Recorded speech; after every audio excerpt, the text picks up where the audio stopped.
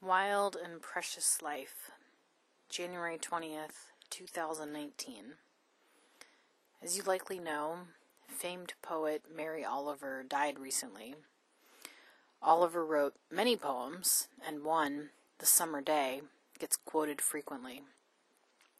The last two lines are, "Tell me, what is it you plan to do with your one wild and precious life?"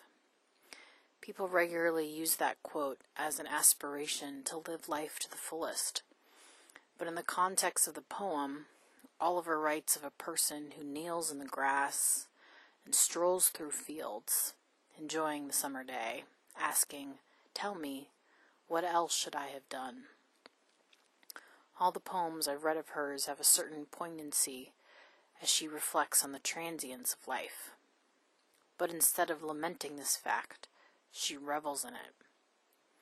I've been thinking about the transience of life, not only my own, but also as it relates to climate change. As I write this, rain streaks down from the sky, prompting coastal flood and high surf warnings. Ice caps are melting. Scientists predict we're hurtling toward another extinction. It raises fear, anxiety, and nihilism within me. I think about my nieces and nephews and feel sad they won't experience the earth the way I have, that they won't know the wonder of witnessing countless fireflies lighting up a summer night. And yet the time we do have left, the fireflies that are still around, are worth enjoying.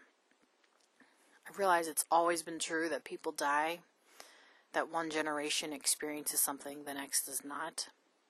But right now, I think we're experiencing a collective grief because we're all undergoing the same loss at the same time. However, I have to say, some of us are getting hit harder than others. Our grief is no longer solely personal because the world we live in is going through a metamorphosis. And that metamorphosis makes our lives wild and precious. Our lives are wild and precious because everything matters. A monk friend of mine describes our spiritual philosophy as exactly that. Everything matters. In materialism, only matter matters. In idealism, nothing matters. But in Tantra, everything matters. It seems to me more and more of us are taking on that perspective, that everything matters, that everything is important, that everything is valuable and sacred.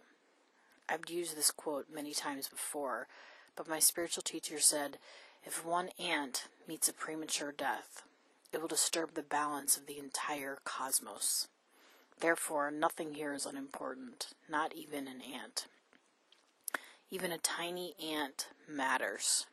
From the smallest creature to the largest one, they all matter. And every moment matters as well. Not in a heavy, weighty sense, but rather each moment contributes to our life. The boring ones, the sad ones, the relaxing ones, the adventurous ones, they all make up our existence. They all make up our wild and precious life. If we have a little time left, or a lot of time left, we can savor all of it as the beautiful and rare thing it is.